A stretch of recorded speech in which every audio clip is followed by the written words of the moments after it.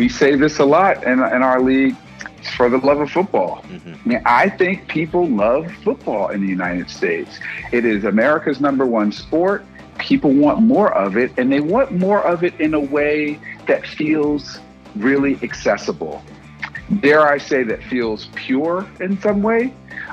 We have young men and not so young men, who are looking to extend their careers, who are looking to play at the highest level, who are continuing to chase their dream of playing this game that they've played for most of their lives and to get paid for it. And to do that in front of energetic, enthusiastic, and passionate fans, I think that comes through.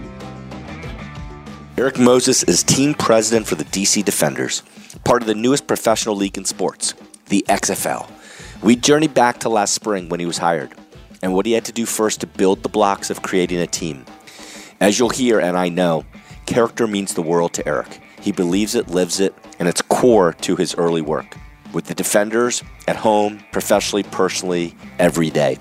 He understands the responsibility of a game day experience too, as the Defenders are asking people for an investment in time, which is their most important possession. We jump around from the XFL fan demo to the incredible Audi Field experience, to the logo choice, and the importance of innovation. Wishing Erik continued success and momentum forward.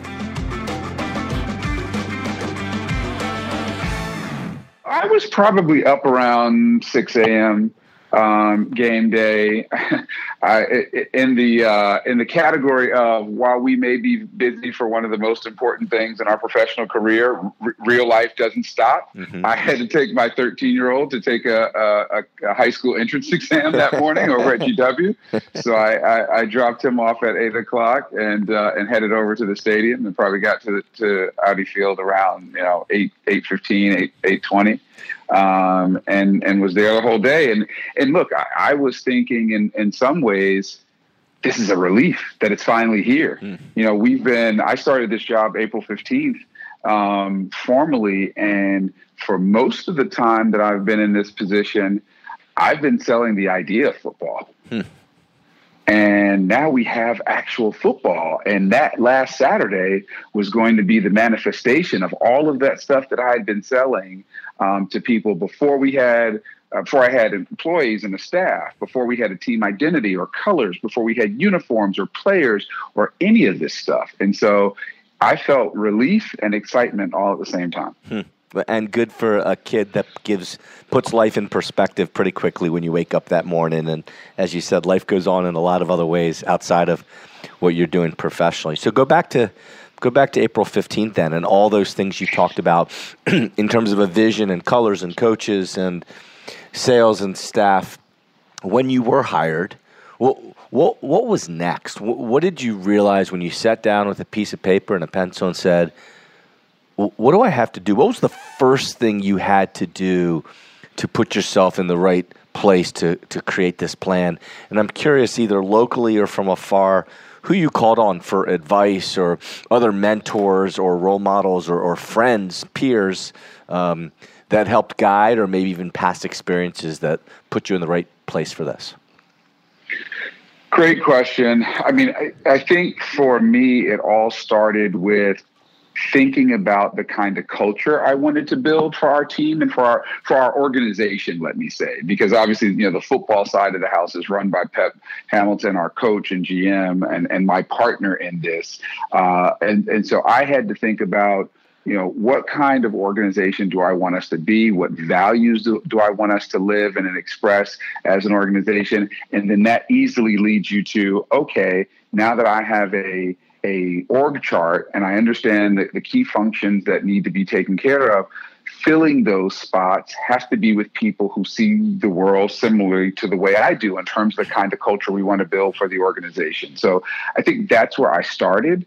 And then it was really about educating and informing a public about spring football, about the XFL, about why we were different as a spring football league and why we would survive or had a really, really great opportunity to survive, why more football makes sense, why DC is a good place for something, an endeavor like this. I mean, all of those things were things that I had to do in the very beginning. And I got really good advice and wise counsel from numerous places, thankfully. Friends, family,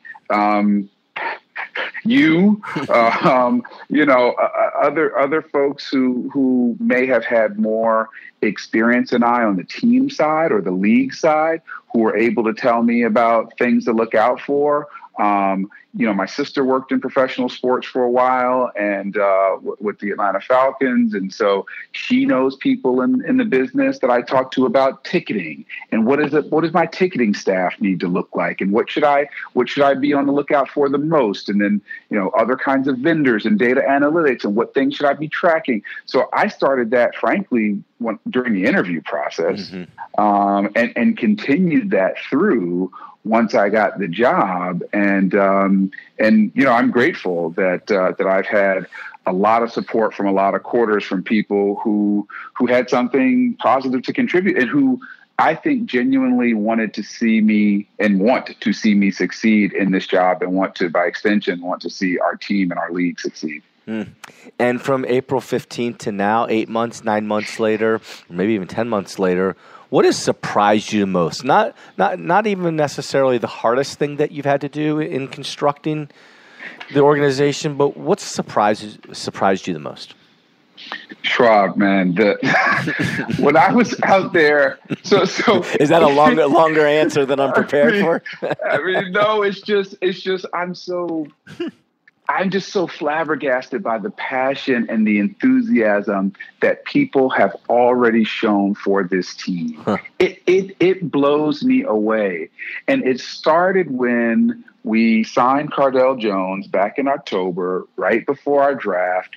And we took him to he and coach to a fan meet and greet.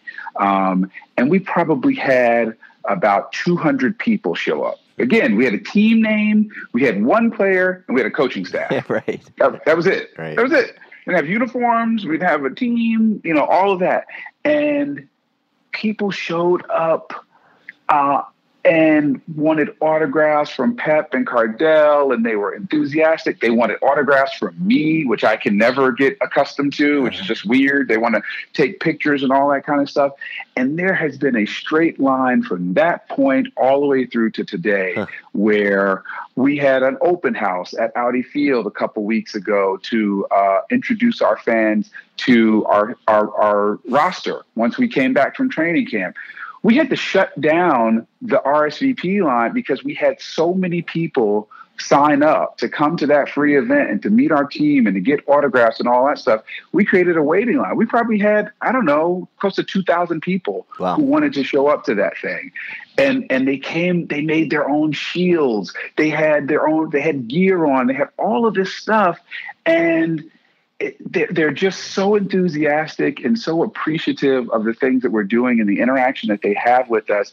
I'm humbled by it, and I'm really appreciative and grateful for that enthusiasm. And look, I know it's early, and we won our first game, and that is helpful, and we had a good debut and all that. And that fandom is just that it can vacillate depending on how you're playing, but that people entrust us with an investment of their time, their most precious possession, and their money to support us in the ways that they have already shown themselves willing to do one game in our first season has just been the most gratifying thing I could ever imagine.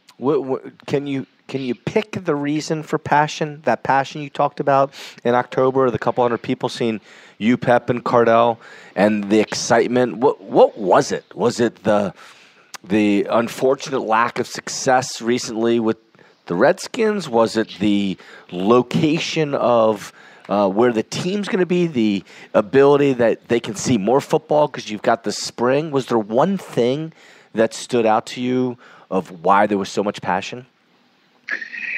Put simply, and we say this a lot in our league, for the love of football. Mm-hmm. I think people love football in the United States, and it is America's number one sport, and people want more of it, and they want more of it in a way that feels really accessible, that feels, dare I say, that feels pure in some way. We have young men and not so young men who are who are looking to extend their careers, who are looking to play at the highest level, who are continuing to chase their dream of playing this game that they've played for most of their lives, and to get paid for it, and to do that in front of energetic, enthusiastic, and passionate fans. And I think that comes through. I think people sense that, and they feel that, and they appreciate the hard work and the sacrifice that players and coaches and others have gone through in order to be able to present this product to them. And I think that's the source of it. Do I think that having the best stadium in the league helps? Absolutely. Do I think that being downtown in Washington, D.C., a city that continues to be on the rise, continues to be a hot place for people to want to live, and for a fantastic culture and music and sports and fine dining and everything else? Absolutely. Do I think having a head coach who's known as an offensive guru and who went to Howard University is useful? Yes. Do I think that having a starting quarterback who won the first college football playoff national championship at, as he makes me say, the Ohio State University is helpful? Yes. And again, very humbly, do I think that it's helpful to have someone like me who's been here for almost 25 years, hopefully building, maintaining, cultivating goodwill in my professional and personal life during that time is helpful? I think all of those things have come together in a really beautiful way, and we're seeing what we're seeing now. That's great. And you mentioned at that first event in October, and then most recently at the games this past weekend, people dressing up and the shield.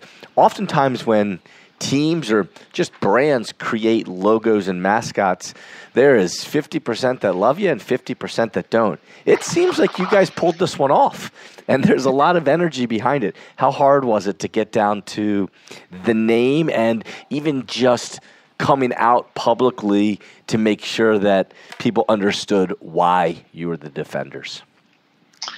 So I will say that the name and team identity, colors, and uniforms were a collaboration between some very, very talented and creative people at our league and headquarters level, as well as some outside agency partners, with some input from me and my colleagues in their respective markets. So to your point, I'm with you. I think anytime you do a logo or something creative, I mean, you're lucky if 50% of the people like it, right? And then 50% hate it, especially before you're able to imbue those logos or that team name or identity with any kind of real equity, with any kind of characteristics that can be associated with the organization or with the team. And that's where we found ourselves. I think people have shown themselves to really, some people were on the name and the logo. And then I think when we rolled out the uniforms, we got really good responses from people about the uniforms. And now when it all comes together, I think that it's gone well. And I am very fortunate that our decision to have a physical manifestation of that team identity with our battle shield has been, I don't want to say unanimously, heralded, but it feels like unanimously. I mean, people love the battle shield. They love the replicas we gave out at game one, the foam ones, adults and kids. People just have really responded so overwhelmingly well to it that we're fortunate in that way. We got that one right. And you solved half my question, or answered half of it, with the foam and the battle shields. And I was going to say, what did you see already after one game that either you need to pivot with the fans in the stadium and do something differently, or you need to throw some gasoline on the fire because, wow, the fans loved it and we need to do a lot more of it? So part of what we saw, the gate giveaway of the foam shields went extremely well. I mean, we gave away 10,000, right? And so that went really well. I think, they saw a great game with so much energy. It felt, Schwab, like a mix of like high-level college football energy that you would see at a Power 5 conference school with like the grassroots kind of supporter enthusiasm that you get at a soccer game, with some really good football being played in front of people in the most intimate environment that most people have ever seen professional football. And so that part, I'm just hoping that Pep and the team continue to provide, really good play for people to enjoy. I don't know that I think we have to do anything drastically different. I think we're going to try to, make certain that we do the blocking and tackling that you need to do, which is, can you get a hot dog and a beer in a reasonable amount of time? The bathrooms clean? There's somebody there to tell you where to find your seat. Yep. If you have problems downloading your tickets, there's somebody there to help you. And just being, I personally and professionally believe in living my life with gratitude. And I think that I want our organization from top to bottom to be filled with people who are expressing that gratitude to our fans and our supporters when they're interacting with them. I think if you do that, then people will continue to respond well. Do you think the players feel extra responsibility knowing that, they've got a personal goal to be the best football player they can be, best football player in the world, but they're also with a new league and a new team, and we're one game in, and having them be part of the community and the more fans they can get on a social community level can only help too. Is there a greater sense of responsibility you think that is on their shoulders? I think they recognize the uniqueness of this opportunity for them. Mm-hmm. I think they value it because of its uniqueness. And our comms and community engagement director has been in the sports industry for 20 years. He's worked at NBA teams. He's worked at NFL teams. And he said to me the other day, you got a roster full of guys who love doing this stuff, who like interacting with the community, who want to go when we did the Defenders Take DC Day last weekend, who loved going to the Capital Area Food Bank, who loved going to Ben's Chili Bowl and serving customers there, who loved going and having the opportunity to lay a wreath at the Tomb of the Unknown Soldier. Like, these guys, I think they cherish these opportunities to be seen as leaders and to interact with people who are supporting them. And as we like to say, to continue to earn that support. So I think they recognize that this is important, but I think they want to do it. We don't have to tell them to do things. Like, they're asking us, what else can we do? How can we get out in front of the community? How can we go to more schools and interact with kids and clinics and things of that nature? These guys are, I think, to Coach's credit, I think he drafted very well from a talent and from a just a personality and character standpoint. Mm. And it's only been 1 week, so you don't have the data, all of it, in your heads yet. But what do you see about your audience that's coming to the game? Who are they? What do they look like? How old are they? Where are they coming from?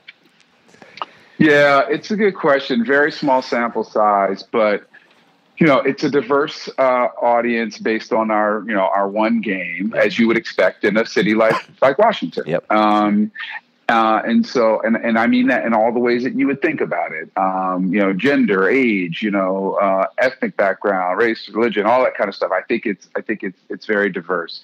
I think we're strong, kind of 25, 34 male, mm-hmm. right? I mean, that love football. I think because we are a new product in a new league and we are innovating around rules and doing things a little bit differently, I think that tends to resonate more with younger people, that kind of 25 to 34 kind of age range, than maybe other more established leagues do. And so I think we've seen some of that. But, we could show up Saturday and it could look, I don't think completely different, but it could be, different. So it is one of the things and one of the insights that I'm anxious to glean when we get kind of towards the end of the season, or at least towards the end of our home game season. Hmm.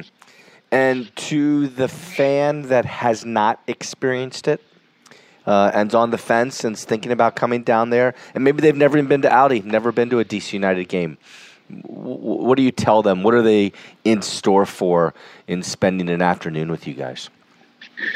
I would dare say 80 to 90% of the people and fans that we engage with have heard of Audi Field but never been there. Mm-hmm. I think that those folks come away completely loving the environment. One, it holds the noise, especially when you have a good number of folks in there. Two, you're sitting on top of the football field. I mean, you're so close. It sounds almost silly to call a stadium that can hold almost 20,000 people intimate, but it's intimate.